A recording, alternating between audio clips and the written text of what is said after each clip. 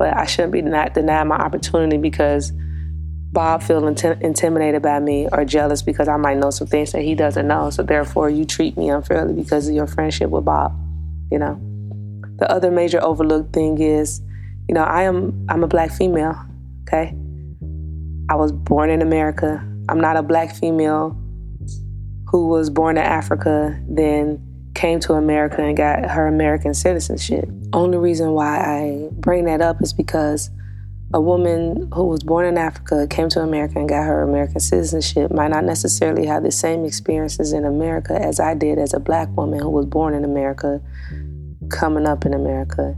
And not all black people in America experience America the same way.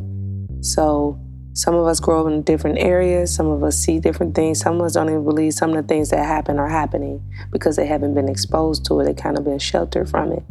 So that's the only reason why I bring it up, because some of the people that I've worked with like to lump us all in the same group. Africans who come over from Africa and get their American citizenship, or maybe they're trying to get their citizenship, and then Black Americans.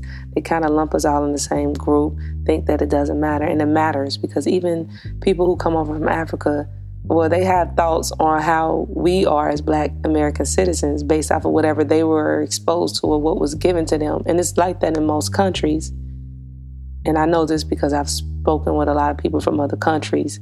So a lot of times they already have negative thought about us before we come over here. And so just like some of the Americans that are here, like white people that are here, they have negative thoughts about us as well because of what was passed down to them.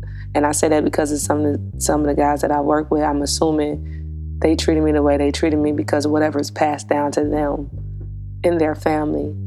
Because I can't imagine that they really spent a lot of time around any people like me, period, because a lot of them like to think that we are just a certain type of way and we're not. Like, I honestly don't even know people. I don't know Black people the way that a lot of them try to portray us, because I've had some things said to me from some of these men on these jobs. And like I said, for them to say these things and think those things about me, I don't even know Black people. Like, every Black person that I know, I feel like they're successful. You know what I mean? They take care of their families.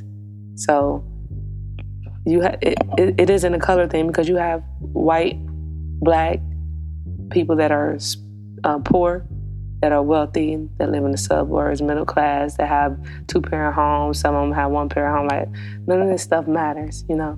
But people like to focus in on that and make that an issue and I guess use that as justification for treating me poorly, because they're assuming I'm like this Black person that their granddaddy probably told them about, which was probably a lie to begin with.